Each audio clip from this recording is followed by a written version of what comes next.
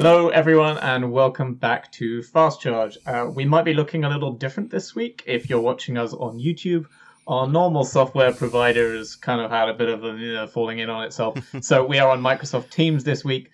Nothing wrong with Teams, but it doesn't do all the things we usually do with Zoom. So Lewis is sitting floating in the corner off on his own. I've got half the screen, I think. The other guys are fighting for the other half between them. So sorry that it looks a bit weird. We'll be back to normal next time. I am joined by Lewis, who is going to be manning the chat if you're there on YouTube. And then otherwise you will see, hopefully, Toddy and Chris. Hello.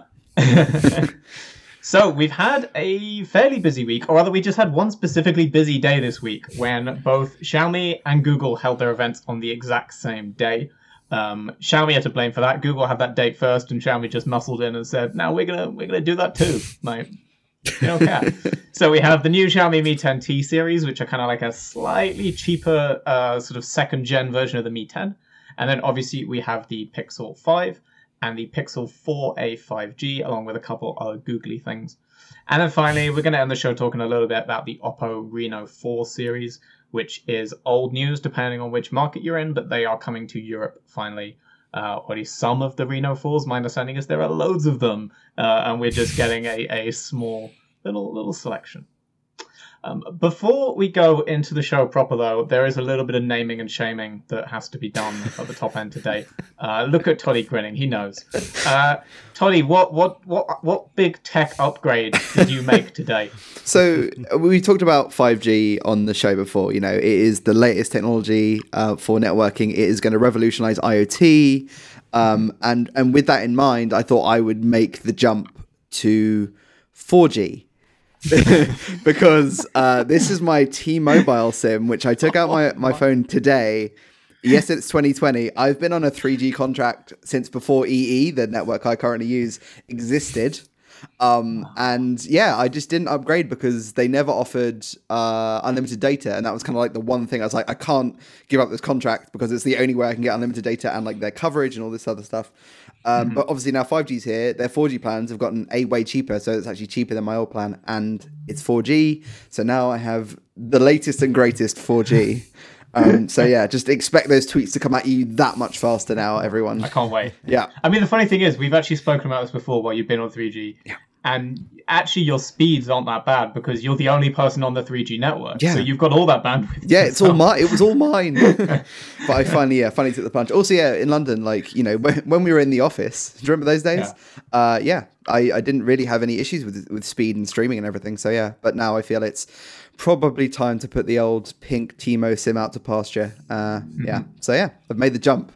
I'm living in the future, guys. It's amazing. When do you think you'll be on 5G? Oh, I just kept it very quiet and was using like a work phone that still had like a running SIM that wasn't even mine, like going in it. I was like, yeah, this is my 4G SIM. Yeah, so I hoodwinked you all until this very moment. Yeah, I was going to say I only just found out. Yeah, I know. I'm sorry I lied to you for all these months, Chris. I'm sorry. That's it. I've just hit my 1 year anniversary with you guys, Tech Advisor, and yeah, now I can finally reveal my true form. Drop that bombshell. Right. Okay. Well, from here on, we are now going to talk 5G. So please take everything Toddy says about networking with a pinch of salt. Yeah, it's all right. I'll be on 5G. I'll be on 5G soon. Just like 2040, I'm thinking I'll make the jump. So yeah. But yeah, as Toddy has made the jump to 4G, Google has hit 5G. We have the first 5G Pixel phones in the Pixel 5, not G, and the Pixel 4a 5G. Why 5G makes it into one name and not the other? Ask Google. But yeah, we have two new phones. I think the main sort of headline thing here is that this looks like a repositioning of the Pixel line between both of these phones. It looks like they've learnt the lessons of the 3A and 4A, which I think certainly from the US have been bigger successes than their actual flagships, both in terms of press coverage to some extent and probably sales. And what it looks like they're doing is repositioning the Pixel, particularly the Pixel 5, when you compare it to the 4. It's actually dropped in specs in several respects, particularly dropping some of the flashy stuff. I'm thinking like solely the radar stuff. It's dropping some of the big, flashy, high-end killer features that no other phone has, but that maybe consumers didn't actually respond to. and is instead just focusing on delivering kind of a more mid-range device, but that nails maybe those core specs that actually matter to people when they're using a phone. Does that sound fair? Yeah. Yeah. I think so. Yeah, it's an interesting move just on certain levels. I think it's what needed to happen in terms of this repositioning, but I do wonder. I'm kind of confused as to where Google sees the Pixel, the flagship Pixel 5 now, because like in certain sense, it still looks like it's trying to be pushed as like the iPhone competitor, maybe specifically the iPhone 11 competitor, like the lower level iPhone competitor. In another regard, it is just for the Pixel fans, the Google fans, and and that's because it kind of lags behind in so many other areas versus the rest of the market. So whilst I think it has appeal, it's definitely last year and this year really they haven't really captured, I think, the attention and like the kind of the favor of geeks and just general users alike. Yeah, it's definitely. This is clearly them. It's a bit of a mea culpa after the 4, which wasn't well received. But yeah, I think that question about how they're positioning it is the right one, because the Pixel's always been a bit of an enigma in the tech space, I think, in that people have looked at this phone line and not, even before this, people have often asked, what is the point of these phones? What's Google trying to get out of making the Pixels? Because they weren't really selling very well. And I always took the line that these were basically meant to be it was almost like a loss leader where Google was saying, here's the best an Android can be. We're going to make that, set a bar. And also to take away that crown from Apple where Apple could say, the best camera's on an iPhone. There was always the Pixel there to say, no, it's not. And it didn't matter that no one bought them because it added authority to other Android phones around it. It added this software benchmark for other manufacturers to sort of chase after and stuff like that. This feels like maybe it's Google finally saying like, okay, but also we need to sell some phones. Like, we can't just make them. We need to sell them too. And they've maybe admitted that even Google has a point where it will stop throwing money at this just to be able to hold flashy launches and show off cool hardware. And it actually has to turn a profit on them eventually. What a crazy concept. Well, it's funny that you describe the Pixel phones as a loss leader, just because it makes me think of the Nexus phones. They were real loss leaders. They were amazing phones at ridiculously low prices, which is now something that you only really find from the Chinese manufacturers like Xiaomi, who we'll be getting into in a bit. Yeah, the Mi 10T pricing is crazy. Yeah. We'll come to that. The Pixel 5 specs, should we just highlight some of the big takeaways? Like, yeah, let's the main thing being it's not a flagship chip in the conventional sense. It's a Snapdragon 765G, I think it's a G model. So same as what you find in the OnePlus Nord, which is a 380, 90 pound phone, somewhere around there, roughly. Okay. And this is coming in the UK at least at $599. There's just the one SKU as well, I should say. $699 in the US. Yeah. If you want the dollar benchmark. So it's just 8 gig RAM, 128 gig storage, right? That's the one setup. Yeah, so that's more RAM than we've ever had in a Pixel phone, but it's still, relatively speaking, pretty kind of middle of the road. Mm-hmm. The screen is Full HD 96-inch. That's not really groundbreaking. They've got rid of the motion sense from the Pixel 4 series.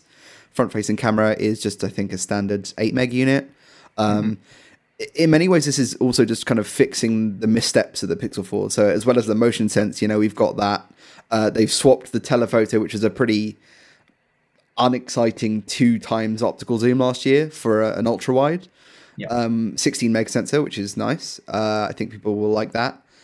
They've finally put a big battery in a Pixel. This one has a 4,000 and something, I think maybe 4,080 or 4,000 milliamp hour battery. So it should actually be good for a day's use without worrying about it.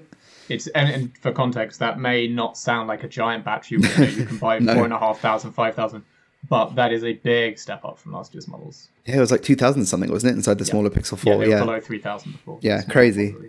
And then reverse wireless charging, and that's about it on the hardware that really kind of I remember from yesterday's launch. There wasn't anything else that was really grabbing me about the hardware beyond that. No, but it definitely is. I think, like you said, it's fixing the mistakes. The things, if you wanted to summarize, I guess, like the 3 dings you might give for the Pixel 4, the obvious ones would be terrible battery life.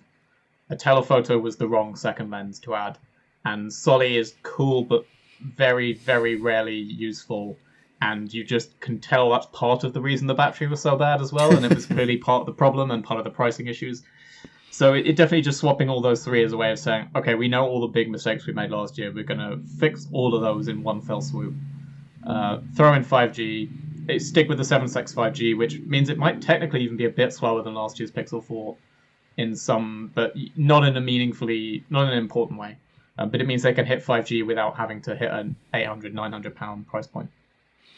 There is a little thing I found out about the 5G just before we started recording. Actually, those who were there for my Note 20 Ultra coverage might remember my gripes with the different markets having different processors. Here, with the Pixel 5, you're going to get different 5G support depending on different markets. So the US Pixels, for the most part, Pixel 5s, and I don't know about the 4A 5Gs, but we can look into that. Actually, will support both sub-6 and millimeter wave 5G.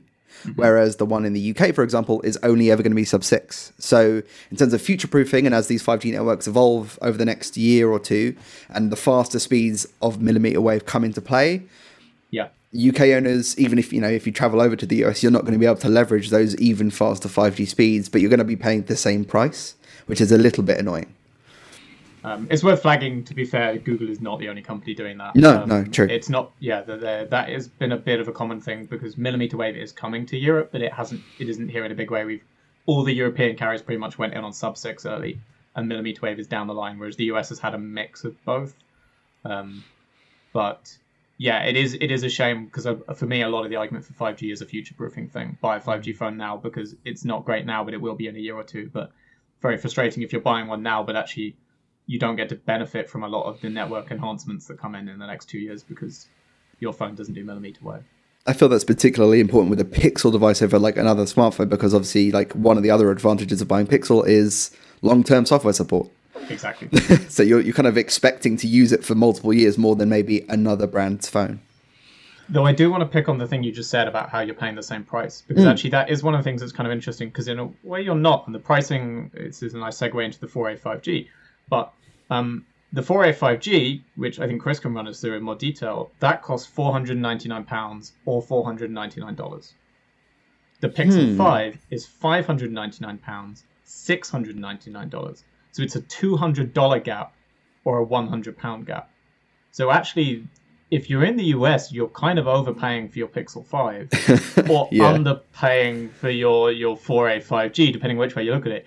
Either way, it means we'll sort of run through the 4A 5G specs now, but my takeaway right from the get-go is if you're in the US, it makes no sense to go for the 5 because the 4A 5G will deliver 90% of what you want, and the $200 doesn't get you enough bang for your buck. And in the UK, it's the flip side. Actually, the extra stuff you're getting is probably worth £100. Fair. Not 200. Fair. Yeah, is that price difference because of the 5G thing? I can't imagine that component cost is enough to drive £100 price shift. It's just going to be which bits of I don't know because it's not I don't know how much it's a hardware thing. It's a question of they'll both run because they're running the Snapdragon chips that the 7.6 5G has an integrated 5G modem anyway, so it's got an integrated modem, and then it's about which other Qualcomm, I think it's basically about which antennas you put in. Right. I think that's essentially the hardware difference. Is they both have the same modem that's compatible with millimeter wave, but it's whether you put the antenna in that will pick it up. I do not think millimeter wave antenna are going to be worth $100 per piece of hardware. That sounds crazy. Yeah, I don't know. I saw an article earlier saying that Google could have done it at the lower at $599, but decided not to. But I didn't have time to actually read it to find out more. I suspect it's more market positioning, and they want to more clearly. I think it probably comes back down to this question of the aggressiveness of the different markets, in that we have a very aggressive mid-range market, so maybe they feel better positioned throwing more phones at mid-range in the UK and Europe. Whereas in the US, they don't, so they'd rather have the differentiation, have that clear sense of 4A and 4A 5G are going to dominate the Android mid-range in the US, and then the 5 can look a bit more like an iPhone 11 rival, even if on paper it's not. There aren't many other mid-range US phones I can think I would want to recommend over either of those, either of the 4As right now. Exactly. Yeah. Yeah. So, Chris, what is the 4A 5G? And is it closer to a 4A or is it closer to a 5? It's in a funny space. Yes, it's so confusing. I think Alex did his strapline for the sort of rumours article, ahead of the announcement was if the 4A and 5 had a baby, and I think that's pretty a good summary because it's a 4A in some ways, but it's also sort of a 5XL in the others, or a 4A XL if you like. But so if you were thinking it's just the 4A with 5G, it's not. It's got the same processor as the 5. It's got a much bigger screen than both of those phones at 6.2 inch or 6.24. And it's got the ultra wide camera, same as the 5, and a much bigger battery. So it is it's the biggest of the three. So sort of seems maybe strange that they didn't put the XL branding on it that people are used to. And the fact that it's called the 4A, with just 5G on the end makes it sound like it's the same as the 4A but with 5G, but it's 150 quid more. But what you're not getting versus the 5 is it's not the high refresh rate. No, you're not getting the 90 hertz. Yeah, you're it's not slightly less RAM. It's 6 gig, yeah, not 8 6. Gig. It covers slightly different 5G bands. So if you're going to get nerdy about 5G band support, it's not quite as extensive as the 5. The battery's slightly smaller. Yeah, 3,800. Oh, you don't have wireless charging as well. That's the other. No, wireless charging. Yeah. I mean, generally speaking, those are pretty minor, I'd say. The 5G thing might irk some people, but overall, that's not. I didn't really realize just quite how similar they are.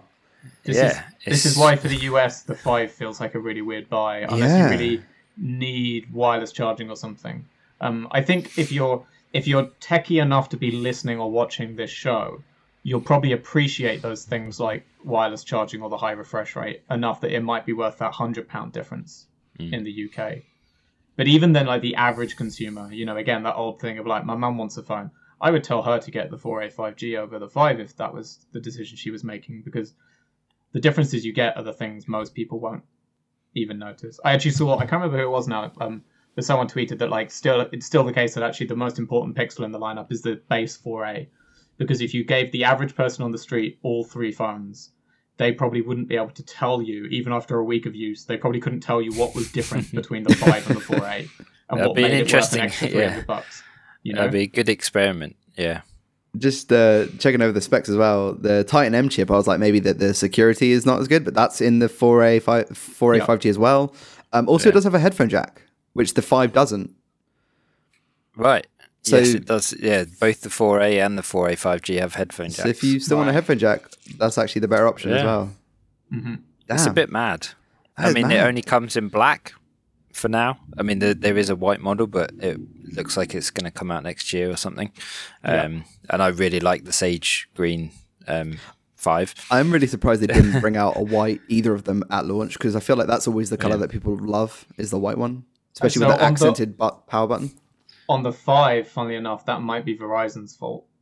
Oh, no. There is in the US, you can pay $799 for the Pixel 5 UW, which is the Verizon ultra wideband exclusive, and that's in wow! So they've got the color exclusivity as well, man. Verizon, and I can't believe band support for Verizon's ultra wideband thing, whatever that is. So many manufacturers just have to make a Verizon specific version of their phones. It's mad because of their network. And $100 more, and it's the same for the Galaxy FE, the S20 FE, same thing, $100 more for the Verizon UW version.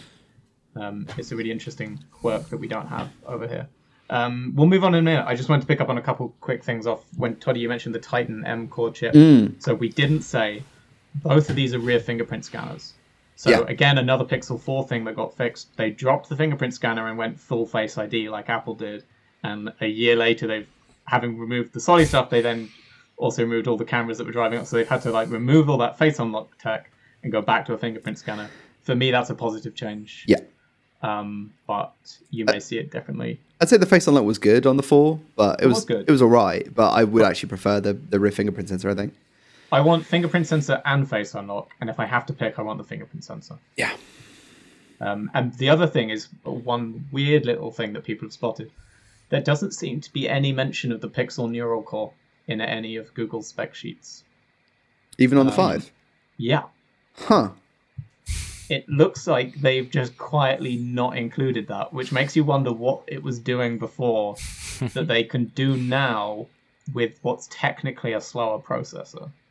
Well, there's also with the camera. The cameras, I can't wait for review time for both of those phones because the Pixel 4a camera was amazing, right, Chris? Like, it was pretty solid, I imagine. Yeah, I mean, at that, at for that price point, and yeah, of course. Even for sort of forgetting the prices, I'm still using it now, and I love it.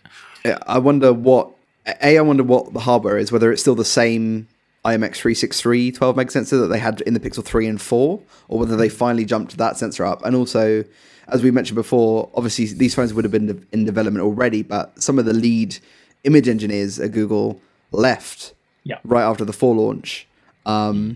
And I know, like, the lead guy who was on stage at the time talking about astrophotography, if you remember that launch, he's now working at Adobe on a universal camera app that might do some cool stuff. I wonder just how different, if at all, the camera processing or anything that's going on that main sensor is going to be on these new Pixels. Very, very curious to see how that performs. We'll move to Xiaomi in a sec. I just thought we might as well quickly talk about the other 2 products Google launched. We won't dwell on them for too long. First up, because maybe less exciting of the 2, the Nest audio speaker.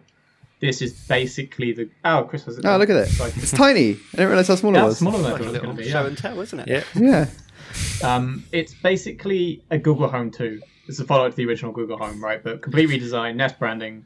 They say it's louder and more bass. But it's a weird one because they didn't talk about any new smart features or anything. It's better audio, but there was no talk of any of the Google side of it being better at all. I mean, Mark Ronson listened to Valerie on it, so I'm convinced. I'm sold. Yep, I'm sold. Yeah. I don't like the design personally. I don't think it's very good. It's not my vibe. Yeah, it's sort of strange. It doesn't sort of fit in. Like, obviously, it looks like the Mini in terms of it being covered in fabric. Yeah, but it doesn't really look like a.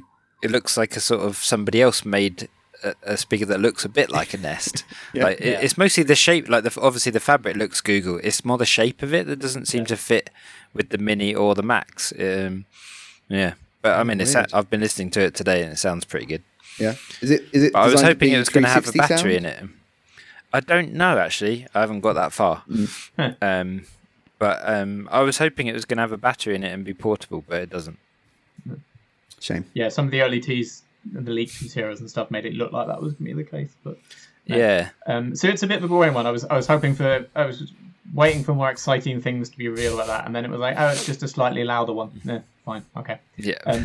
More interesting is the Chromecast, which I believe is the Chromecast with Google TV. Which Great branding. Awful branding, especially because what it's actually running is Android TV, but with a new skin on top, which I guess is now going to be called Google TV. But Android TV is also still a thing. I don't know anymore. What's the worst naming? Is it that? Is it the Galaxy S20 FE Fan Edition, or is it the Poco X3 NFC? What's the worst named product of the 3? I'm not sure. They're all bad. I did realize what the point with the Poco is. To be fair, Yeah. it doesn't really improve things, but it's that the Indian version of the phone doesn't have NFC and it has a bigger battery instead. So in India, it's the Poco X3, and everywhere else gets the Poco X3 NFC. I feel like putting it in the name though. Still, that's just a bit on the nose. It's That was the last week conversation though. Anyway, that was previous week. equally awful. Tech branding. Get it together, guys.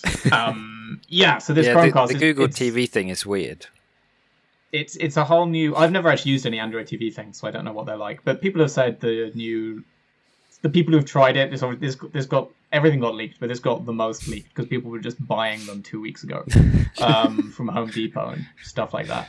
But it looks like a nice OS. It looks pretty easy to use. It's got a remote now, which actually looks like a nicely designed remote. It looks a lot nicer than, say, the Apple TV remote, I think, or at least a lot more useful.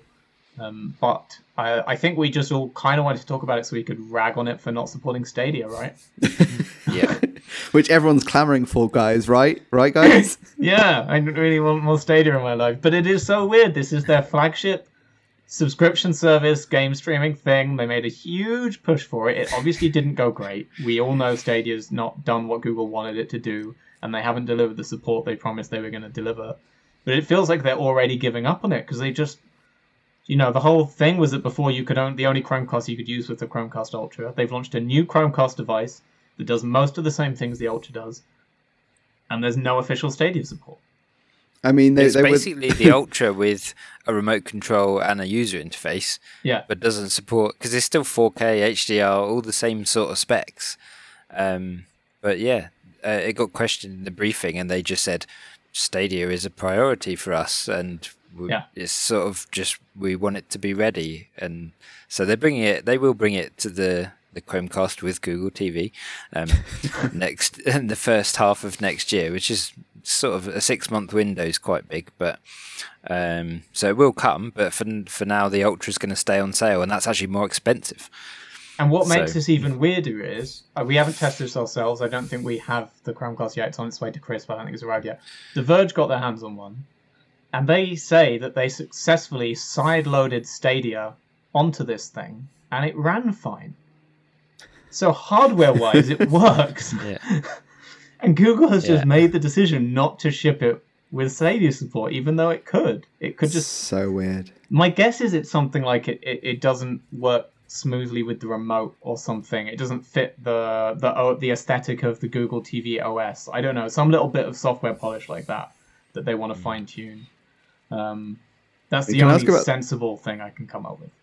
What do you guys think about the colours? The colours make no sense for the actual dongle because they're going to sit behind your TV, but I suppose they're quite nice for the remote. Apparently, even the batteries for the remote are colour matched as well, which seems ridiculous. That's like the ones that come in the box. I've only seen the white one. I wasn't paying enough attention during that bit of the stream. So, what are the other options? Oh, well, the colours. You go, Chris. There's Sky and. Is it Sunset, the other one? Sunset. Sort of I don't know why you want peachy. like a weirdly off orange peachy dongle sticking out the back of your TV. Someone made the comparison to the Plumbus from Rick and Morty, and I was like, oh no, I can't unsee it now. They're sort of baby pink and baby blue. Yeah, very strange. I'm not that. I don't understand. They're sort of similar. The peachy pinky one is sort of similar to the Nest Mini and Hub that come in that colour, but it has a different name. It's chalk, isn't it? And then there's their colour names. Coral. It's Coral on the Nest. Coral, yeah. But their colours actually, I know we mentioned it with the Pixels, but their colours have been off for this year as well, because if you look at the Nest Audio, it comes in 5 colours, but the UK is only getting charcoal and chalk, the white and black ones. I can only assume this is COVID manufacturing supply chain stuff that's kicked in, but they... given that normally that part of their thing is coming out with interesting colors, and they lean into color more than most other tech companies, I think, actually, for their hardware. And it definitely feels like something's gone really wrong for them in the production process for the various colors. So depending on your market, you may be getting different color options to what we're talking about. And all the nice colored Nest Audios aren't coming to the UK, at least. The last thing to know about the Chromecast is that unlike the Ultra, it doesn't have an Ethernet adapter on the power. On the power adapter. So the Ultra, I've not got the Ultra, but apparently it has an Ethernet port. So that if your Wi-Fi is a bit rubbish, you can stream Stadia without issues. But the Chromecast with Google TV does not come with that. But you can, apparently, again, according to the Verge article, I think it was, they managed to use a third-party USB-C adapter. Okay. But so out of the box, it's Wi-Fi only, which again could be another reason they're hesitant about Stadia. They want to make sure it's going to run smoothly, but Stadia needs to work on Wi-Fi, so it can't be an Ethernet-only service. No. Weird mess, and it looks especially bad for them. I definitely don't talk about it in detail, but the fact that Amazon launched their Luna game streaming service at the Amazon event last week, which we just missed on the show, actually, so we could have talked about Amazon today, but that was mostly just more smart speakers, and then this Luna game streaming thing, and a terrifying camera drone that lives inside your house and follows you wherever you go. Yeah. Oh, Amazon. I think that's enough Googleness for today. I'd like to turn to Xiaomi next, which I actually found it really interesting that we have the Xiaomi and the Google events on the same day, because the Google thing was about how we're doing, we're focusing back on core specs, we're delivering solid specs at a lower price, than last year's phones. But it came hours after Xiaomi said, "I will just give you flagship specs and do it at like a budget price. It's fine. We don't really mind. We don't need your money anyway." The Mi 10T series, Xiaomi always prices pretty competitively, but I think we were all still really surprised by the pricing they managed to hit with these phones. Yeah, for sure. It's like we know they're going to do it, and then it's still a surprise. Yeah. So there are 3 Mi 10T phones. These are basically follow-ups to the Mi 10 series. They come a few months later, but they're designed to run a little bit cheaper. But then they kind of tweak the specs around. They're not lower specs, they're just differently specced, but run a little cheaper overall. We have a Mi 10T Lite, a Mi 10T, and a Mi 10T Pro. The Lite is interesting mostly because it's dirt cheap. It's €279, and they're doing it for even less than that as an early bird thing. For that, you're getting a 120Hz display. You're getting the first phone in the world to use the Snapdragon 750G processor. And then you're getting just a lot of the same specs that are in the higher up Mi 10T phones. The other two start from €500 and €600 respectively. But for that, you're getting 144 Hz refresh rate. So that's the refresh rate we've only seen in gaming phones before, basically. You're getting very, very, very solid camera specs. You're getting Snapdragon 865, lots of RAM, very big batteries. They've all, I think, got 5,000 mAh batteries. Certainly the Mi 10T and the Mi 10T Pro do. They've all got 33-watt wired charging. These are just very high-spec devices at very mid-range prices. Oh, we're right. You should be in marketing. So we can't surpass this. We've done it. Thanks for watching, guys.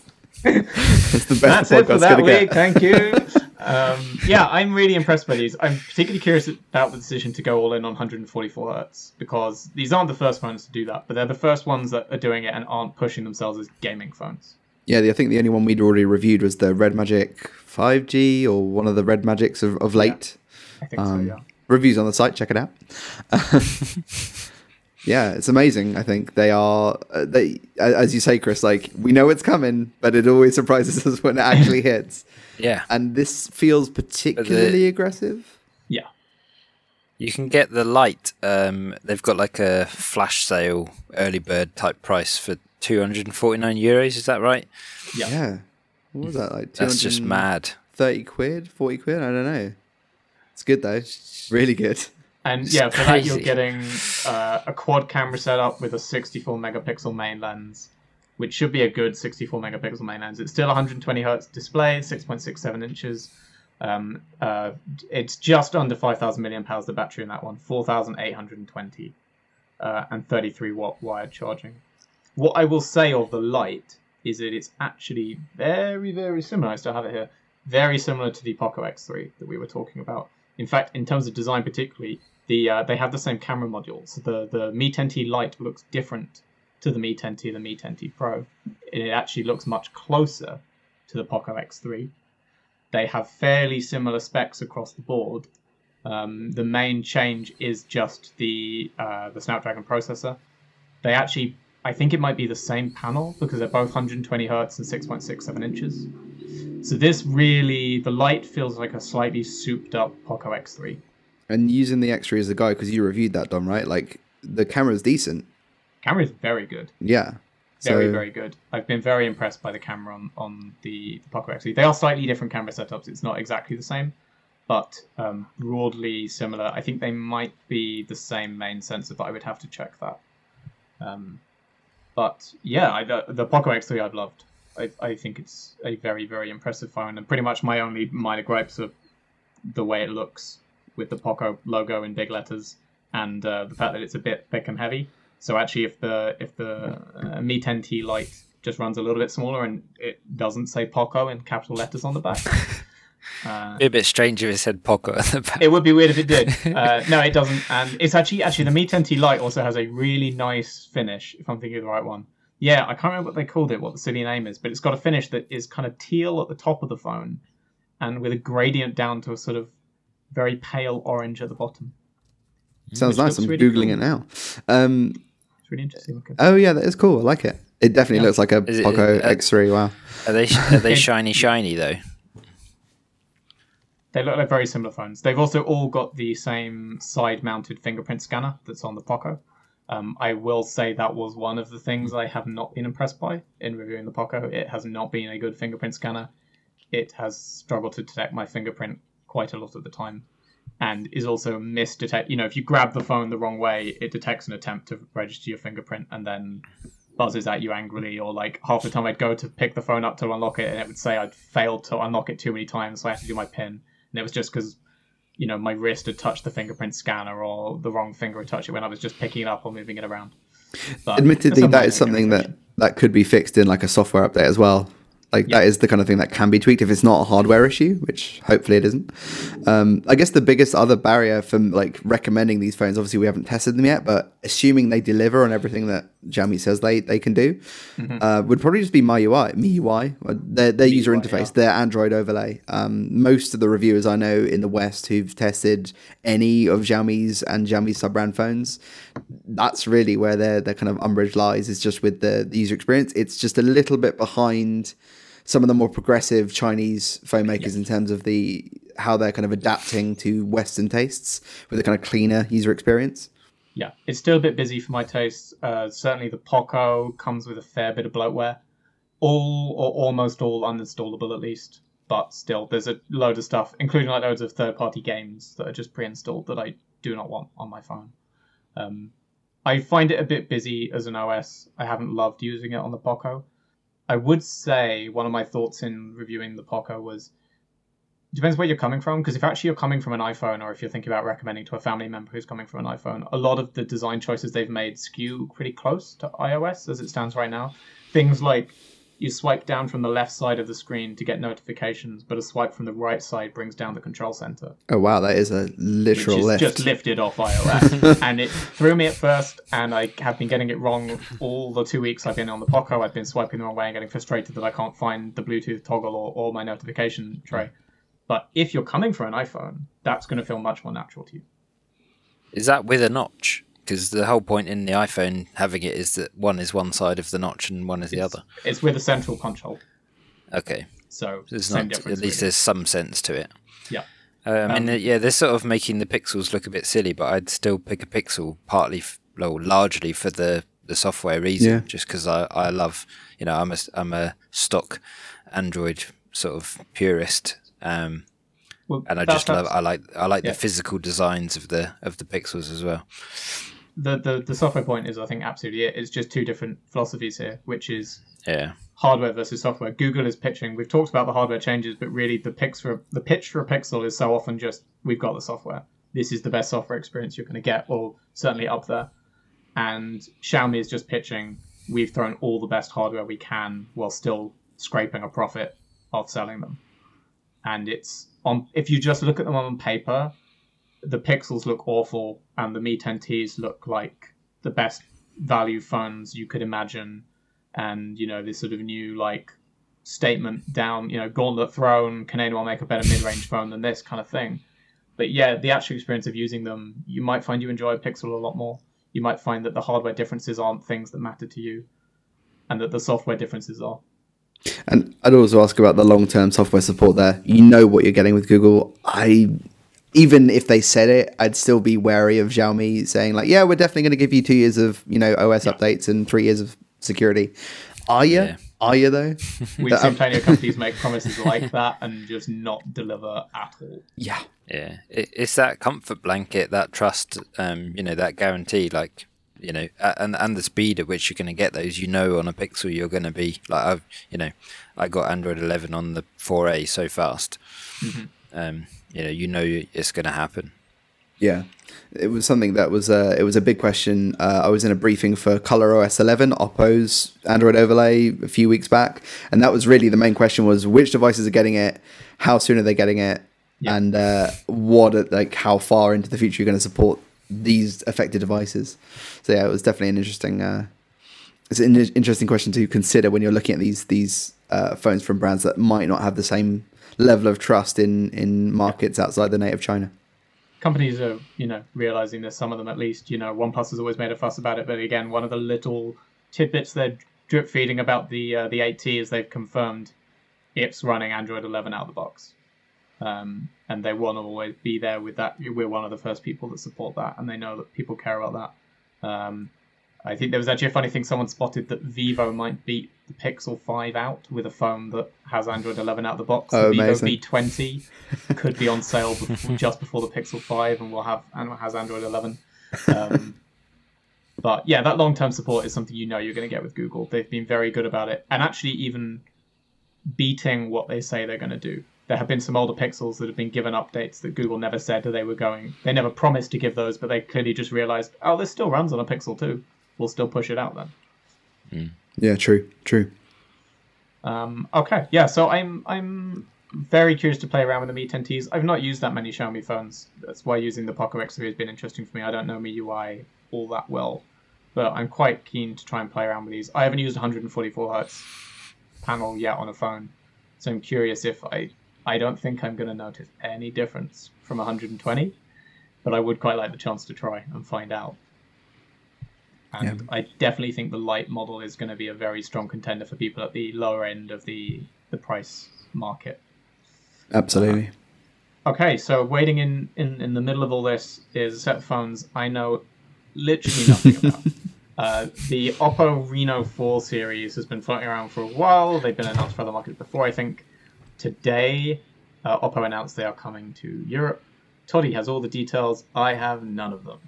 So yeah, they announced the morning after the Google and the Xiaomi announcements. Just as Xiaomi launched 3 really solid mid-ranges and also a watch, which we have an article about. Oh, true, yeah. A very cheap but decent sounding watch at €99, I think it is. Oppo was like, hey, here's 3 fairly decent 5G phones, and our watch as well is now coming to markets outside of China. And let's just make the point, you said it was this morning, so that actually means all 3 of these launches were within a 24-hour window. Oh, yeah. Yeah, it's crazy. So yeah, there's the watch. Isn't it? The watch, if you haven't seen it, looks exactly like an Apple Watch. But at the same time, lots of people are already saying it's probably one of the best looking Android-y watches out there, which is an interesting comparison to make. I guess the other thing to be said is that, just to me, really confusing, the Reno 4, the Reno brand as a whole has changed a lot, I think, since it was first introduced. It was a flagship name when it launched. It was the devices that Oppo used to go, look, we're in 5G now, with the Reno and the Reno 10X Zoom, which is another terrible name product. But the camera was decent, and it went up against the P30 Pro, I think it was at the time, and really gave it a run for its money. Yeah, it was really, really solid. That has now changed. Reno now, I think, is definitely a premium mid-range is probably a best way of describing it, especially at the upper end of what the Reno 4 series is. I actually have the Pro model here, which is, as you can see, I don't know if I'm backwards on the cameras, but I thought I haven't turned it on or anything yet, so I'll give you some ASMR mid podcast if you're ready. Also, you're wearing the official hoodie, right? Yeah, I promise I'm not a shill. They just sent a hoodie with it, and it's really comfortable. But okay, to counter the hoodie, I'm not confident that these are going to be good recommendations for phones. So here is the Galactic Blue. If you're watching, you can see the Reno Glow. They patented the finish. Oh, that cheap looking glitter. Yeah. So they've got. It's like someone just painted body glitter over the back of the phone. there's actually glitter. Oops. I'm kind of jumping ahead here, but they dropped a secretly third version of the Reno 4 Pro 5G, which is green glitter, and it's a Pantone certified lime green jelly style glitter color. It is it's a lot. No, I wanted to ask about this one because I did see the picture of it. Yeah. And while we're talking about bad branding and capital letters on the back of the phone, does this actually say the words green glitter all the way down the back of the phone? I think it does. I think it actually does. Yeah, and it also has a little Pantone sticker in the bottom left as well. It's part color swatch, part smartphone. It's very confusing. Atrocious. Absolutely atrocious. I don't mind the color, but everything else about it I hate. Yeah, it's like an apple green glitter. I think Oppo must have had a bring your kid to work day, and all the kids spilt glitter everywhere and got jelly, and then they were like, oh, we've got to just launch this phone now. With it. Or they were like, what colours aren't phones? There's one. Yeah. No one's seen this on a phone before. But yeah, so I think the blue is quite nice, and there's a space black which has got like a kind of, you know how like fashion brands put their like logo, like Louis Vuitton. They have the O's and the P's of the Oppo logo like gradiated at the bottom of the phone's back. It's very strange. It's also terrible. In all honesty, it's not at all recognizable as anything to do with Oppo. No, it's completely new. When I saw that picture, I assumed that was a design house partnership with some fashion house I didn't recognize the logo of. Oh no, they have a separate design logo, partnership special edition as well in China if you want to check that out. That looks weird as well. I would definitely recommend, if you're listening to this on audio only, go look up the Reno 4 Pro in its various guises. It's quite a interesting looking device, especially the more outlandish colorways. Confusingly, the Reno 4 series, I looked it up, is about 8 devices. We're getting 3 of them. There are phones called the Reno 4 and the Reno 4 Pro, but the ones we're getting are the 5G models, which are actually totally different phones. So, like, the camera setups look totally different on the back. They are different processors. Arguably, these are the better ones. Both the Reno 4 and the 4 Pro come with a 765G, just like the Pixel 5. Mm-hmm. So, you know, that kind of gives you an idea of where they're trying to hit. They have, I think one of them, the Pro 5G is their thinnest 5G phone to date at 7.6 millimeters, making it still second fiddle to, I think, Vivo, or someone has a 7.49 mil 5G phone. Yeah, I think it was Vivo, but I can't remember which one. Maybe one of the X50s. Yeah. So they are, if you want a nice design, it's pretty good if you don't mind the weird colors. Beyond that, there's not a huge amount that really stuck out to me. I was like, wow, I'm really hyped about these phones. There's so many 765G powered phones out there right now. There's like a lot of choice, and I'm confused about the pricing as well. So there's 3 phones that we're getting. So we have the Reno 4 Pro 5G at the top end, and that is £699 in the UK, which actually places it between the Oppo Find X2 Neo at £599 and the Oppo Find X2 at £899. So they've probably got another one cooking up at $799 somewhere, which we'll see in the next week or so. So that's a weird, because they're kind of building this more as a mid-ranger than the Oppo range, but the Find X2 range, but the Find X2 Neo is cheaper. Anyway, there's that, and then the regular Reno 4 is $499, which sits below the Neo, but above the Find X2 Lite. The Find X2 Lite costs $399, and then the Reno 4Z 5G costs $329, making it Oppo's cheapest 5G phone ever. Did you follow all that? Did you? Not at all. Probably not. Not in the slightest. I'm lost. Basically, they are trying to flood the market with mid-range 5G phones that can all deliver various elements of design and camera, and giving you no wiggle room to think of other brands. At every price point, there's an Oppo phone. Yeah. But then Xiaomi, I think, pretty much has just taken the wind out their sails in terms of the affordability aspect because of the 10T range. So it's quite awkward that Oppo's launch was the day after. Yeah, this doesn't look, coming right after the Mi 10T, these don't look competitive in that way at all. If it was just against the Pixels, they'd actually look quite exciting, I'd say. And it's definitely a confusing brand thing. Like you said, there's this weird space where you don't know how they're meant to relate to the Find X2s, how you're meant to decide whether, you know, what makes a phone a Reno versus making it a Find X2. And of course, the Reno started out with, not all of them had it, but with the shark fin pop-up, which at least was an identifiable, Renos, they do that. And most of them did that. Now that's just seemingly completely gone out the window, and they're back to very standard-looking phones, which is fine. But again, I look and I say, I don't know what makes a Reno 4 a Reno 4. I mean, I guess it's that Oppo glow now, that Reno glow, that patented finish. Well, the other thing I should say about that is, and I guess first impressions it is, they describe it as fingerprint proof, as in not just resistant, like it actually won't show fingerprints. So I'm really going to put that to the test. I'm going to get my hands like greasy, like put some Vaseline on there or something. I don't know, but yeah, right now I literally cannot get fingerprints on it, just like rubbing and like I'm shining the phone in the light on the camera.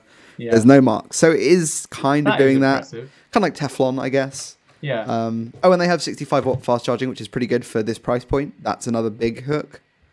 That's fair. But again, I don't know if these are things that are enough to wow the general consumer. I don't think they're going to be like, oh, that's what I need. No.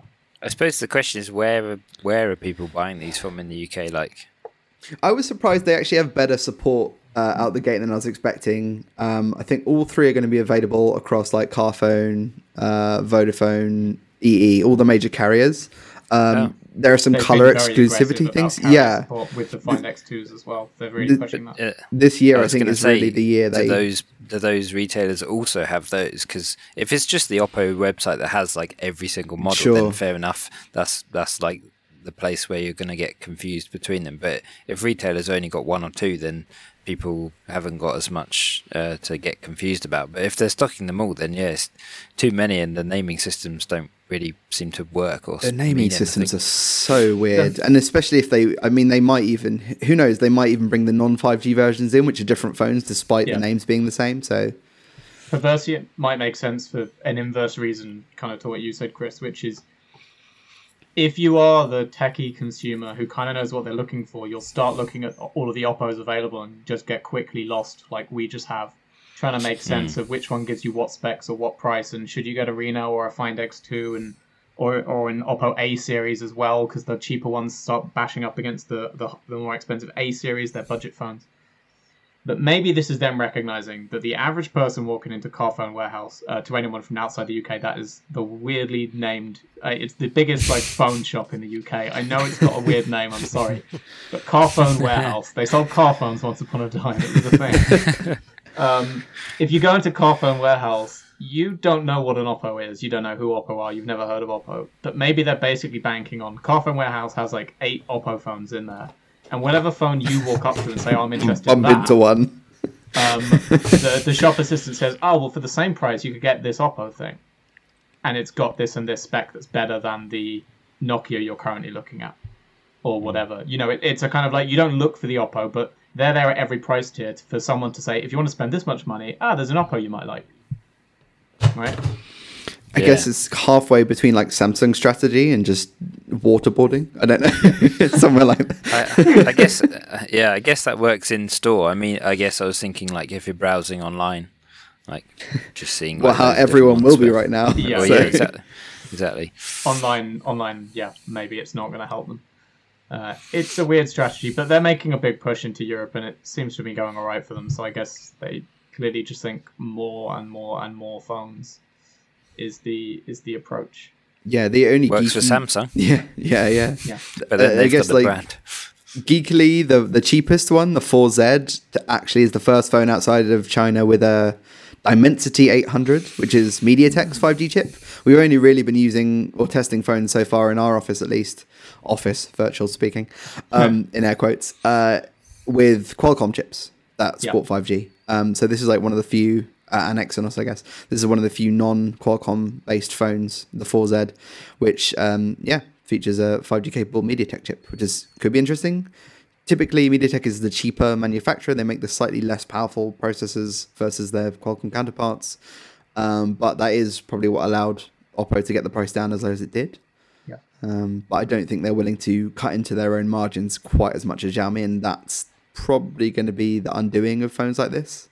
That's the thing. If you're playing that specs game, that's great as long as you're the person who's winning it. And there's only first place. There's nothing for coming in second. Whereas on brand there is. Different people can compete for being the recognizable brand because Samsung for one thing, Apple for another thing, Google for something else. If you're the company that delivers the best specs for the best price, if you're not best, then you might as well not be there. And that's the thing, Xiaomi are willing to go so close on their margins. They make a big point. And again, during the Mi 10T presentation, they were saying this. I think it's 5%, that if they claim it's that if tiny. they're making more than 5% supposedly profit per phone, then they push that back in and cut the prices on the next line to return that to customers. Who knows? Very hard to assess whether that's true or not, but that's the claim they make, and they just say, we're basically very openly saying that they're a small margin, high volume manufacturer, and they rely that they make them cheap and sell a lot of them. But yes, I hope with my brief overview, I just had a flashback to earlier that I don't come across like a shill. It's just a really comfy hoodie, I swear. I think if you go back to the first few episodes of this when we were in the office, I'm sitting there with my bright red OnePlus water bottle next to me, and she's like, oh no, it's a good water bottle that keeps my water cold. So yeah, okay. I think that will do us for this week. So thank you everyone for watching. Next week, what is coming up? I believe I'm allowed to say that the Realme 7s launch in the UK next week. I think they've already launched elsewhere, or we know I think something they're announced at IFA. I think is when we first saw those. So yeah. But there's a UK launch or European launch event next week, so we'll be talking about that on the show next week. I think otherwise it might be fairly quiet because it's the week before the week to end all weeks. When we probably the week after next we have the Apple event, the OnePlus 8T definitely, and Amazon Prime Day. So next week is sort of the quiet before the storm. But yeah, it's going to be fine. It's all going to be fine. We're all going to be okay. We won't have the video on in a couple of weeks' time. We'll just be just our voices, just our crackly, withered voices. All right, we will be back next week. Hopefully, still intact, still sane, still going at it. Thank you to everyone for watching along, and we will see you all next week. Bye. Bye. See ya.